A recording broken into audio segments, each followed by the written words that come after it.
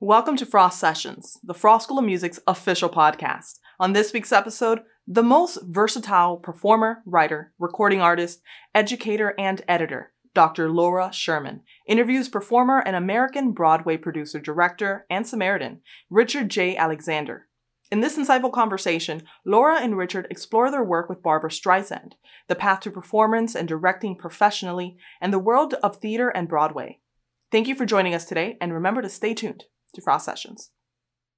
Hello, and welcome to the Frost Sessions, a podcast about music, which is produced by the Frost School of Music, University of Miami. My name is Laura Sherman, and I am the lecturer in harp and music theory at the Frost School of Music. It's an honor and a pleasure to be the host of today's show. Before I arrived into Miami just over a year ago to teach at the Frost School, I was a professional harpist in New York City for 35 years, doing an assortment of really fun things, including Broadway shows, solo, chamber orchestra work, and a lot of recording and touring. It was during my 4 tours with pop legend Barbra Streisand that I had the distinct pleasure to work with her longtime director, Richard J. Alexander, who is our guest on today's show. Richard J. Alexander has worked with many of the great artists in the world and recently celebrated his 45th year in show business.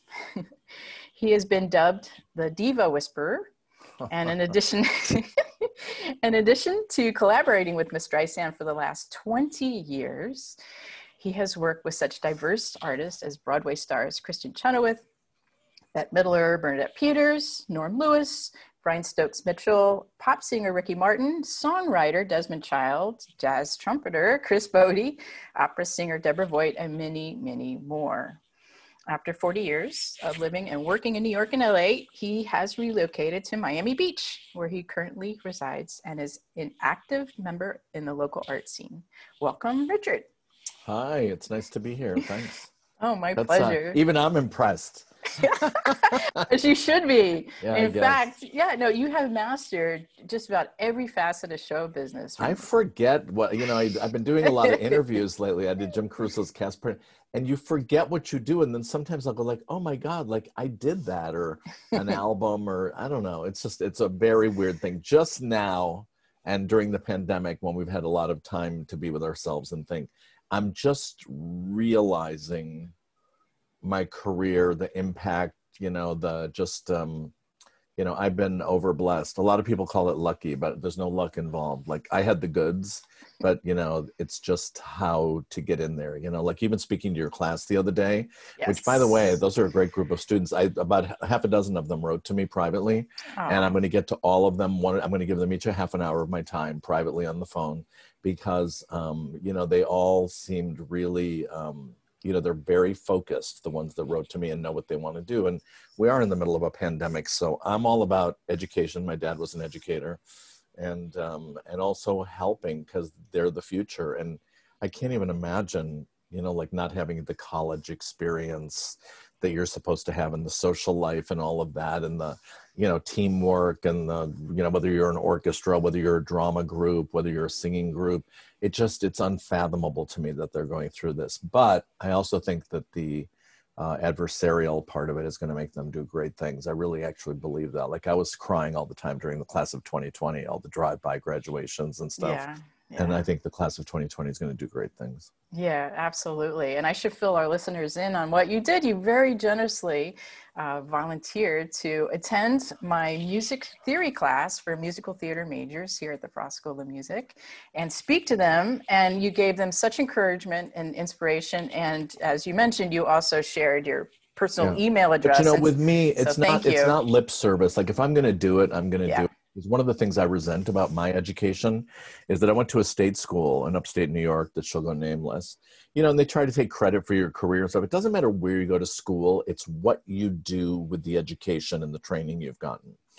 And so when you look at where you are right now, teaching, you've actually done it. There's so much value in that for students. So I went to school in a time in the 70s in college where people went from school to graduate school to teaching, and they never did anything. They weren't out there in the world. So the reality check, and I felt so unprepared when I hit the streets up against Yale and Carnegie Mellon and listen, U of M and CCM and all, they weren't even huge yet. It was really the Carnegie Mellon and the Yale. And it took me a couple of years and I was pissed off. I was really angry.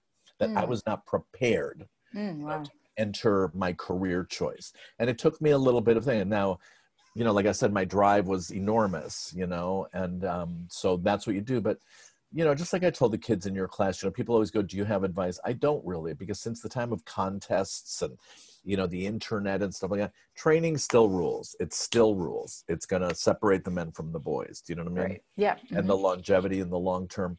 But I believe in young people. And as you know, I've discovered a lot of young people and, put them on stages, and whether it's Leah Michelle or bringing Ricky Martin to Broadway, and then taking him to Desmond Child and Live in La Vida Loca was more, it's all circuitry, and it's who you know and who you meet, you know what I mean? And as you know, we've traveled, 4 big, huge tours with Barbara. And, when I look at the people that I've been allowed to meet and the places in the world and, just what has been presented, I even think about Paris when Michel Legrand and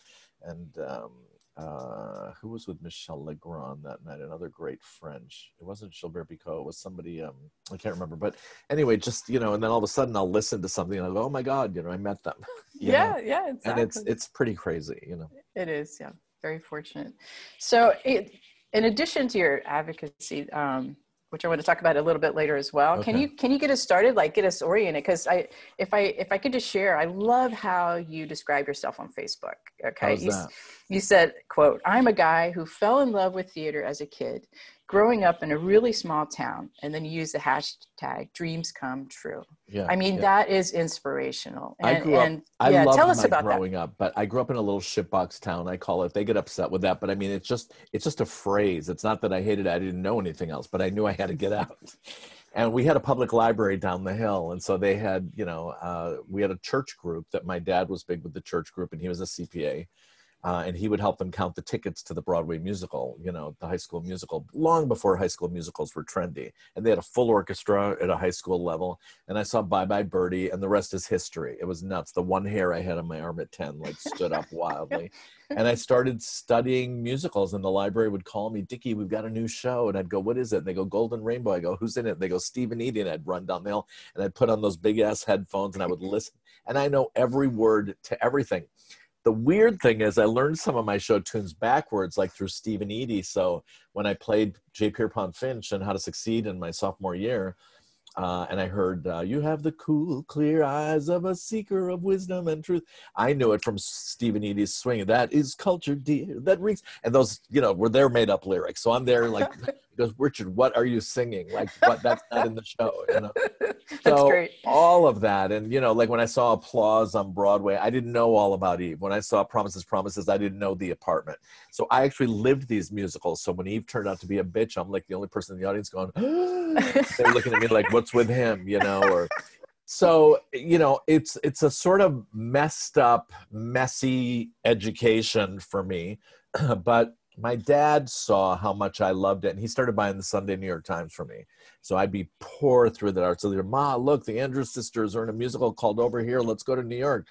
And my parents would bring me to New York. And, my dad always said it was important to be passionate about something. I was one of 5 children. Everybody else went into legal, medicine, accounting, IBM, all that. And I was the only freak. But he saw, and, I had terrible grades in high school, terrible. Oh. I failed algebra 3 times. Oh, no. And when I said to the algebra teacher, I go, what does this have to do with show business? I'm going into show business. And she would and go, don't be ridiculous. And I went home and I cried, and I told my dad got in the car and he went down there and he goes, you don't kill my kids' dreams. Oh, And wow. I don't even remember how I finally passed algebra, because you couldn't do the next, because there were Regents exams in New York State and blah, blah, blah. Yeah.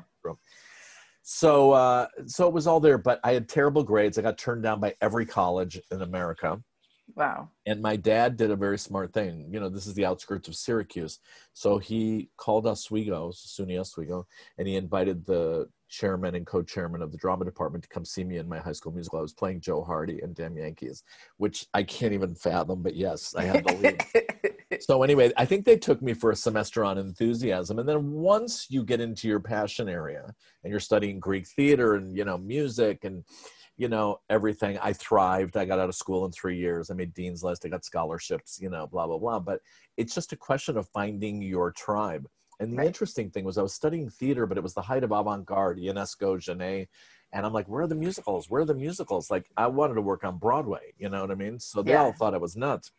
So I took my first singing course, and you know, you have your 24 arias book that everybody walks in with. And when the final comes, I go, do we have to sing from the aria book, or can I sing a show tune? She goes, you can sing whatever you want. So I sang, why can't I fall in love like another man? You know, and she flunked me. And oh no! I was really, really pissed, because if she wanted the aria book, you know, I could have done the danza fanchula mio cantar, you know, I would have done it, but she told me. So I went to the head of the department. He was a guy named Dr. James Soluri, and I didn't really know the music department. And I said, look, this is messed up. You know, I'm going to work on Broadway. And, you know, I said, and she told me I could sing a show tune, and she's mad, and she took this out of me. So I sang the song for him. He changed it to an A. He offered me state singers. But in that meeting in his office, the head of the department, he said to me, he goes, wow, he goes, you could have a career. He said those words. He didn't say you could get an A+. He didn't say you could make Dean's List. He said you could have a career. Well, that I understood. Yes. And he became my hero and my salvation in the music department. And I did the theater, but I just did it with my teeth grit, you know, until I was a sophomore and I could start directing musicals. And then I was in musicals, and I went away and did summer stock, got my equity card. And so I was an unstoppable train in a lot of ways, which is a parallel that I totally relate to with Barbara. Do you know what I mean? It's that fire in your belly. It's the hunger. You know, like when she was in Brooklyn, just a bridge was separating her from Oz that she could see on the Ed Sullivan Show. Right. So once you know it exists, like I would watch the Tonight Show, I go, Ma, can I stay up late tonight? Danny Fortis is going to be on from Minnie's Boys. He's my age. So he sang Mama a Rainbow, and I'm sitting there crying, go, he's my age. He's my age. And he's on Broadway. You know, you hear all this about I never saw myself. Well, I saw myself, and nothing was going to stop me. And so that's sort of it. So, you know, I was an actor and a singer and a dancer, and I was pretty good, and I worked, you know what I mean? But then opportunities started presenting themselves. And by the time I got into the original cast of Amadeus, which was after Zoot Suit and after movies like Saturday Night Fever and The Warriors and all that crap, and soap operas and commercials, there was an opportunity. And, you know, I was friends with Tommy Tune. And back then there wasn't like when one door opens, another one, like a lot of these phrases weren't around, networking, all these words.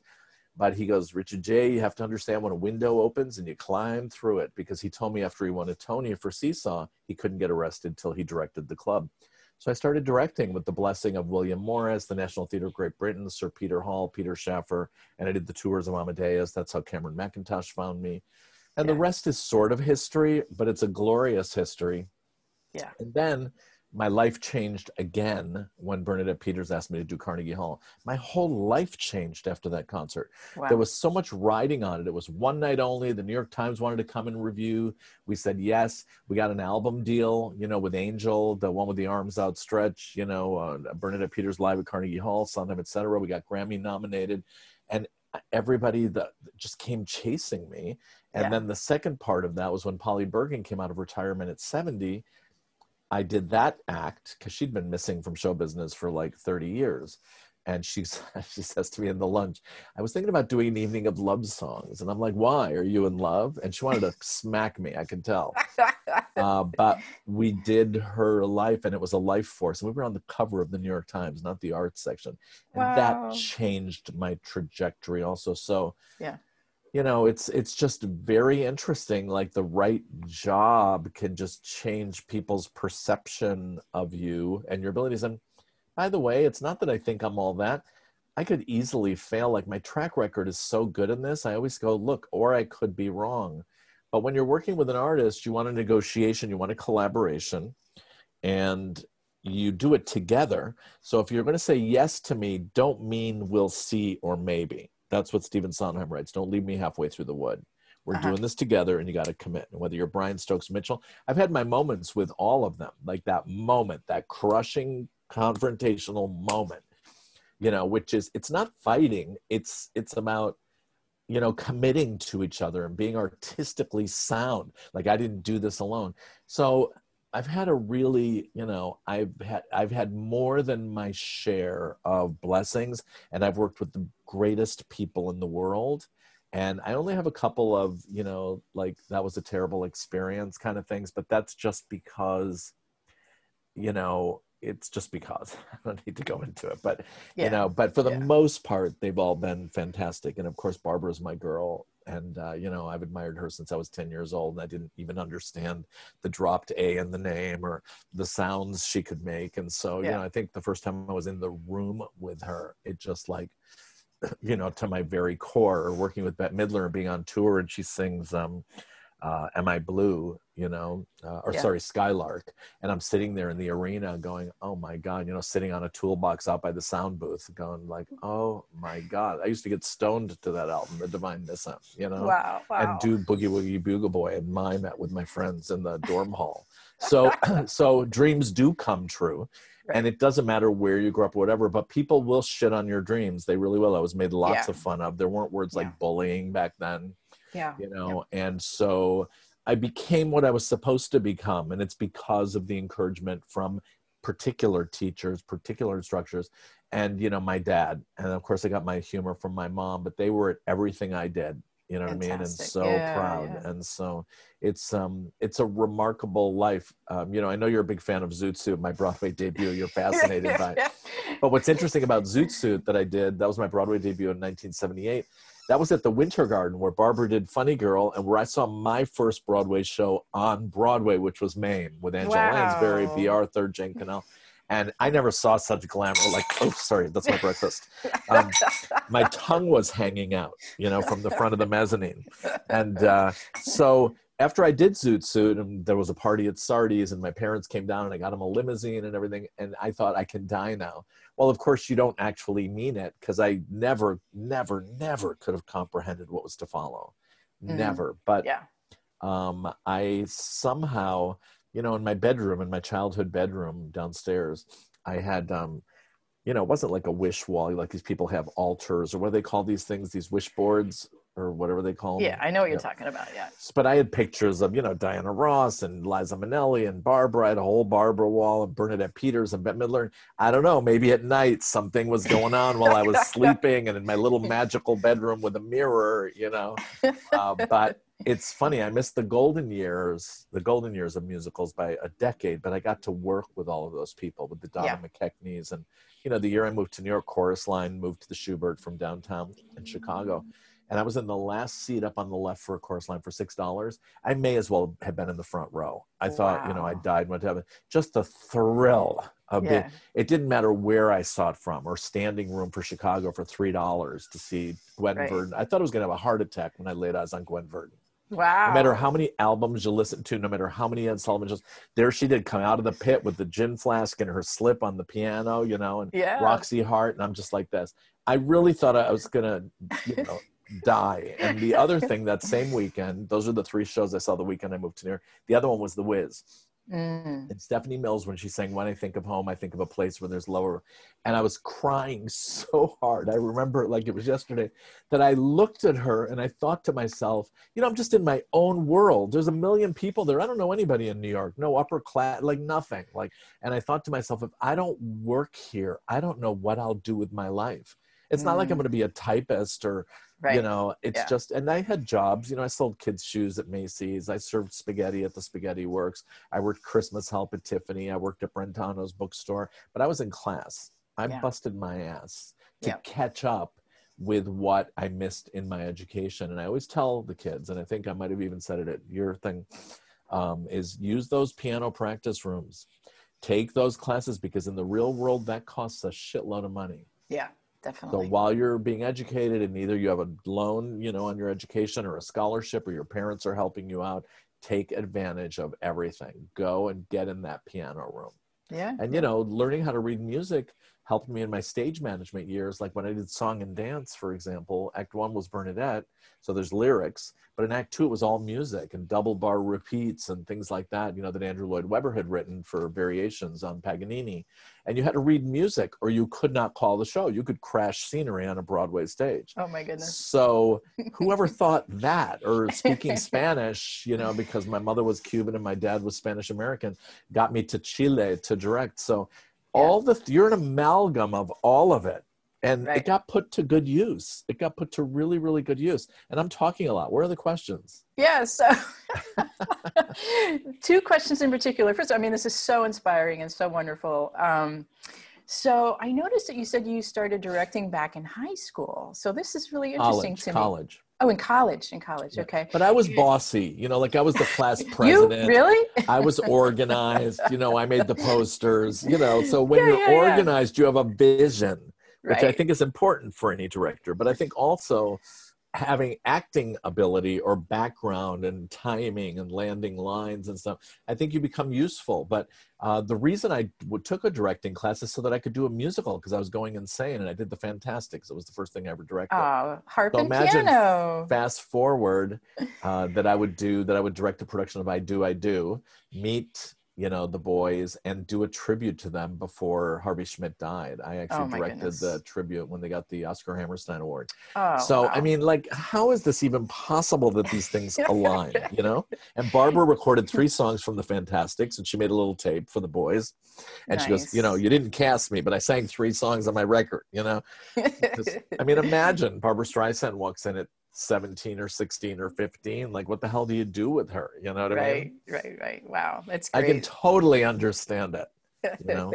Yeah. So I want to explore that a little bit. Like, first of all, what are your responsibilities as a director? I mean, it sounds like such a huge job. That's part one. And then part two, after we talk about that, I mean, you obviously have superior people skills, right? So I'd like to just explore that a little bit. Like, well, what being does a it director take, is somebody's got to be responsible. Do you know what I'm Mhm. saying? So, if you hire someone, like sometimes you get hired and they're like, we love you, but don't get too close. We want you, but do it our way. You don't want me, because Mhm. I'm just a ball of creativity. If you really want a director, otherwise go get an event planner or a stage manager. I'm not Right. interested.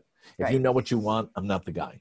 Yeah. Okay. Yeah. But if you really want to play like Play-Doh and create something exciting, it's like when Amy Irving came to me with a play, like, I'm not known for plays, I'm known for musicals, but I could see this.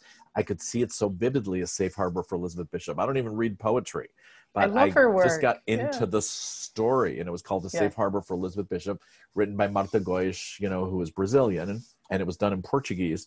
And I said, I've got to go see that production before I say yes, because I got to see that what I see in my mind is very different. And it was. They were playing it and and so when you have vision, when I can visualize something, you also have to know your limitations, or things that aren't a good fit. So a couple of examples are like, when I was having fantastic, a time at the Hollywood Bowl, I did Les Mis, I did Guys and Dolls, they offered me Rent. Well, of course I could direct Rent, but who's in it? Bernadette Peters? Like, I'm a glamour puss, you know what I'm saying? So it's not like I need to be cool and direct Rent. Like, hire somebody that fits them like a glove, you know what I mean? Yeah. That Or makes sense. when I see things like Spring Awakening, you just got to give it up. I'm not the guy that has a little novella under my arm meeting with a rock band at midnight. It's not what I do, and I'm a glamour puss. Right. So so it's very interesting, but I know my lane, and I like my lane a lot. Yeah. You know what I mean? And I feel comfortable in a TV studio. I feel comfortable in a recording studio, with an orchestra, with the great arrangers and conductors and singers. I feel comfortable on a Broadway stage. I feel comfortable on a movie set, directing. But, somebody's got to be responsible. And if you hire me and you put your faith in me, I will get that horse to the gate. And when you're doing musicals, for example, everybody works at different tempos. It's like racehorses. So if these 3 are doing okay, I'll leave them alone for a couple of days while I get these up to the thing, but they don't realize it, because that's my observation. Do you know what I'm saying? Right. Sure. Nobody knows they're a little behind or they're a little ahead. Also, I'm very fearful of, giving too much praise, because then they think they've got it, and you don't want that either. Right. So, there's all that. The people skills is an interesting thing. Everybody works with people that they don't like, or that are difficult, or it's uncomfortable, but you have to win the war. That doesn't mean lying. It doesn't mean conning. It doesn't mean any of that. It means listening a lot, you know what I mean? And then trying to find a place from which to jump off of. Like, even with somebody like a Bernadette Peters, I'll be watching, for example, a song being performed. And I go, Bernadette, can I ask what you're thinking about during this? And she would say, I said, you know what? That makes so much sense, but it's not reading. You've got to find a different way to get it here. And I call that mirror work. Do you know what I mean? Sometimes you think you're getting something across, but it's not. And sometimes it can seem detached or cold. So it's just happening in your mind. Melissa Errico and I would discuss this. I said, you're having some sort of experience of your own that we're not let in on. And so communication, which I love. I love actually communicating. But it really is, it's a dialogue. It's a communication. It's a thing, but I love actors. I love them. I love talented actors, and I love playing with talented actors. Somebody like Kristen Chenoweth is so talented. You have to rope her in from herself. Too many things are going on. Focus, because she's always like, I'll land, I'll write a line and it'll be bump, but then she'll bump, and overdo it. And then it's not funny anymore. She keeps layering it. So you pull it back to get a solid land. Yeah. It's very interesting. It's like Barbara's so great about landing lines, and she's a great storyteller. And, sometimes I just get seduced and forget I'm directing. You know what I mean? Yeah. Same here as her harpist on tour. Yeah. I would just sit there and listen to her. And you just, and then you got to shape it to be succinct. You know what I mean? But I love every word. When she and Marty, her longtime manager of over 50 years, when they go back to being the Brooklyn kids sitting there in the living room talking, I go for the ride, and I'm just like, I want to know every word, Yeah. But then, there's days where you're just singing with her in the room, with Bill or whoever at the piano, or Randy. And all of a sudden she just starts playing with her voice, and Jay and I swoon, like we actually swoon involuntarily, going, woof, And so, and then, she likes it. And some days I'll say, stop showing off, save it. You know what I mean? So, it's all part of the gig. But the thing about me and singers, and if you look at everybody I work with, they're all singing actors. They're actors who sing sublimely. Right. I know what this costs, the throat. I know people they make it look easy. Yeah. But what goes into making that work is extraordinary. Watching Kristen Chenoweth warm up, watching Bernadette have a voice lesson with Adrian Angel, all these things, even Deborah Cox, who I'm working with, who's a great R&B singer, but she's a great singer. And I love great singers, working with Stokes, working with Norm Lewis and that crazy range mellifluous instrument. Yeah. I love music. And I know a lot of music, and I know a lot of singers, because my parents used to belong to the Columbia Record Club. So different records would come every month. And I just, Tony Bennett, Stephen Eady, Vic Damone, Jack Jones, Bobby Darin, like I'm in. Sarah Vaughan, you can't stump me. You just can't. That's great. I love it. Fantastic. Well, I know that since you've moved here to Miami, you have become active in the local art scene. And first of all, you're on the executive committee, I think, of the Equity. Oh, I'm sorry. Broadway Cares Equity Fund. Yeah, I'm a board member. Yeah. I have been for a long time. But I've had this house for 28 years. I just didn't live here full time till recently. I didn't realize that. So I bought this, and I had a home in Los Angeles, and I had a home in New York. Right, like 40 years, I think. Yeah, and I lived 2 blocks from World Trade when that happened. And, oh my goodness. We rebuilt downtown. And then it just became time, like having 3 houses, wear my black leather pants. This housekeeper calls that one. I'm a little bit of a diva. And so, the FedEx bills were pretty big. So I got centered, but I moved 3 houses of clothing, opening night outfits, memorabilia into one place, plus a storage space on the 79th Street Causeway that my friends beg me to go to every time they visit. And I lift the door, and they're like, I don't know, you'd think it's Jumanji or something. I don't know, but they go crazy. And so now I'm at the point where I'm trying to get rid of stuff, and somebody will go, I like that. I just take it off the wall and give it to them, because otherwise, if I'm gone, my brother's going to sell it at a bad garage sale for $75. Oh no, tragic.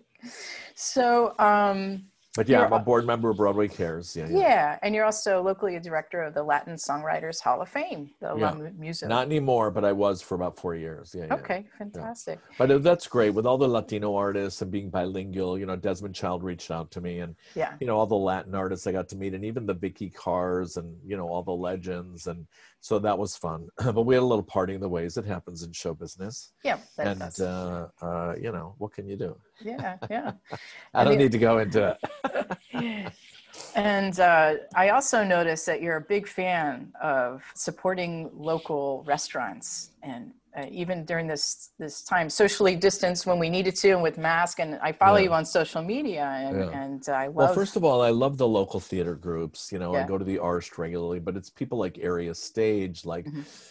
All the other theater groups. There's a author here that I'm crazed for named Juan C. Sanchez, and we're working up a project about the Marielitos, which is the story of 6 boys, which has obsessed me, that he has invented out of the situation that I explained my passion for. So that's very, very exciting. And I worked with the symphony and did their Porgy and Bess, the South Florida Symphony. And that was a thrill because one of my first jobs in New York was I was a production assistant for Porgy and Bess, the one that won the Tony with the Houston Grand Opera. Oh, great. And Sherwin M. Goldman with Clama Dale and Donnie Ray Albert. And I went to Europe. It was the first time I went to Paris, to the Opera House. Was it the Opera House? No, we played, where the hell did we play? Anyway, I went with Porgy and Bess, and I was a press agent and I was a company manager. And, you did whatever you had to do to be in the business. Right. But I love the local groups. As far as the restaurants and all that stuff, it happened. My friend David Sexton, who lives in Normandy Isle here in North Beach, he's a big advocate for all of that. And they focused on particular restaurants and kept these restaurants alive and building tents for outdoor eating and the florist. And so it has really helped these local, people. Yeah, it's and great. So that's really good. And a lot of these people have become my friends. My local bar, my watering hole. I never had a local bar before, like Cheers, where they know your name when you walk in. You know what I mean? Well, I love it because it just underscores how incredibly generous you are. I mean, yes, you're hardworking, you're obviously talented and great with people and everything. You have a heart of gold too. I mean, really, my students were so taken by, all that you shared and your authenticity and your passion. One of the things that I said to the students, if you'll recall, is, because of the connections you have, right? They're able to meet somebody like me. So let's not waste time with me expounding about myself or trying to lecture. Use me. Right. Ask me what you want to know. How can I be here today as a guest of Laura and, the Frost School of Music? How can I help you do something? Ask me questions, rape me, take advantage of me, because otherwise, what's the point? Right. You know what I'm saying? I don't need to talk about myself. You can read plenty about me online. There's plenty of pictures. There's plenty of articles. And there's, a lot of inconclusive Wikipedia. I don't even know who writes Wikipedia. I know, right? Like, I didn't do one word of that. Like, where did they get all that? But anyway, but the point is to be helpful. And I said to them, I challenged them, I said, don't let me leave this Zoom call without asking me. And then, of course, some of them had real questions. Your stage manager girl, they're worried. They are worried about the future, and you can't guarantee them anything, but I can connect them. And it's all about connecting the dots. And so I am going to spend a half hour with each one. I have all their names and their emails right here and their phone numbers.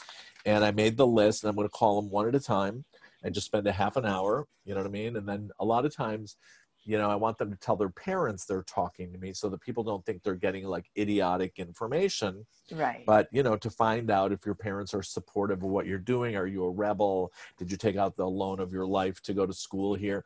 All of these things matter. And it matters that you pay attention because a lot is riding on this. You know what I'm saying? Yes. And, Frost School of Music is no, tiny event. You know what I'm saying? It's like, I know where the important schools are.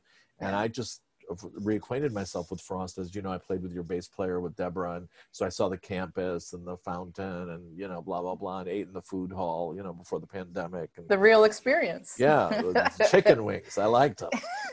Good. Who doesn't like a good chicken wing and a beer? But it's really, really important. And so I've had my chance. Like, my career is sort of in the rearview mirror. I can work as much or as little as I want. I'm 67 years old, and but now it's really time. I need to be the Jim Solari to these kids. You know what I mean? The people, and just, and nothing's going to stop them. There's no magic carpet ride. Do you know what I'm saying? But if I can inspire just somebody, the problem is when you help somebody and then they don't know how to keep going and they keep checking in with you, then it becomes a nuisance. Then it's no longer fun. You know what I mean? Right. And you haven't helped at all. They've got to think on their feet. You know what I mean? Yeah. And that's up to the rest of the faculty and people who are preparing them, for the world. But, I think it's great that they're being taught by professionals, who have actually gone out there and done it. You actually have world experience, and they're not all good experiences sometimes. And that's important to the equation. Absolutely. You know what I'm saying? Like, look what's going on with your union in New York with the health and pension and welfare. And, Terrible. We have so many friends in New York, collectively, all of us. And, 48% of our group has left New York. And what I mean by that is if you're a Pilates teacher, but you really want to be a Broadway dancer, if you're a violinist, but you're waiting tables at Joe Allen. So 48% of our tribe has left, and some of them have snuck out in the middle of the night because they couldn't negotiate with their landlords. Right. And it's heart-wrenching to see Kodama close. It's heart-wrenching to see, you know, the hotels closed. And I don't know what's going to happen, and I'm not a soothsayer, and I'm plenty sad. But, you know, I particularly think of those kids in Six, which was a new Broadway musical about to open. And they were in their dressing rooms. Their opening night outfits were hung. The flowers were there. Their parents were in town. And they shut down Broadway at 5:30 on their opening night. And they were all Broadway debuts.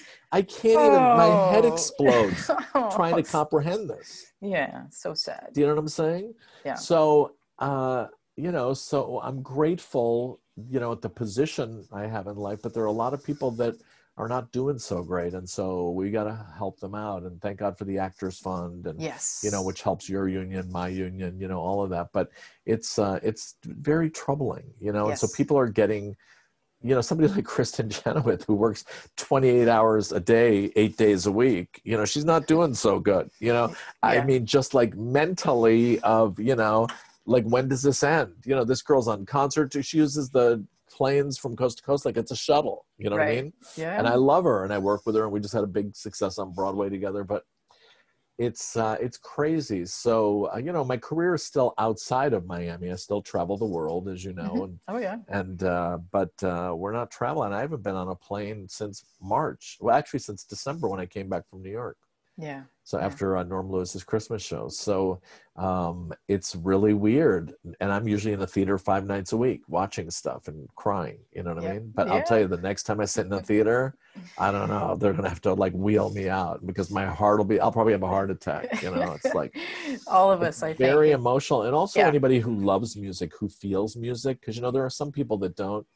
Like I saw Audra McDonald recently with Seth Rudetsky. She did the concert series, and she moved herself to tears a number of times on that Sunday night. And I was crying with her because she hadn't connected the voice and words in a long time. Yeah. You know what I'm saying? So she kept choking up, you know, just like connecting and hearing. And even though you're doing it virtually, and I understood it. I just understood it. Yeah. When you get back in touch with your instrument.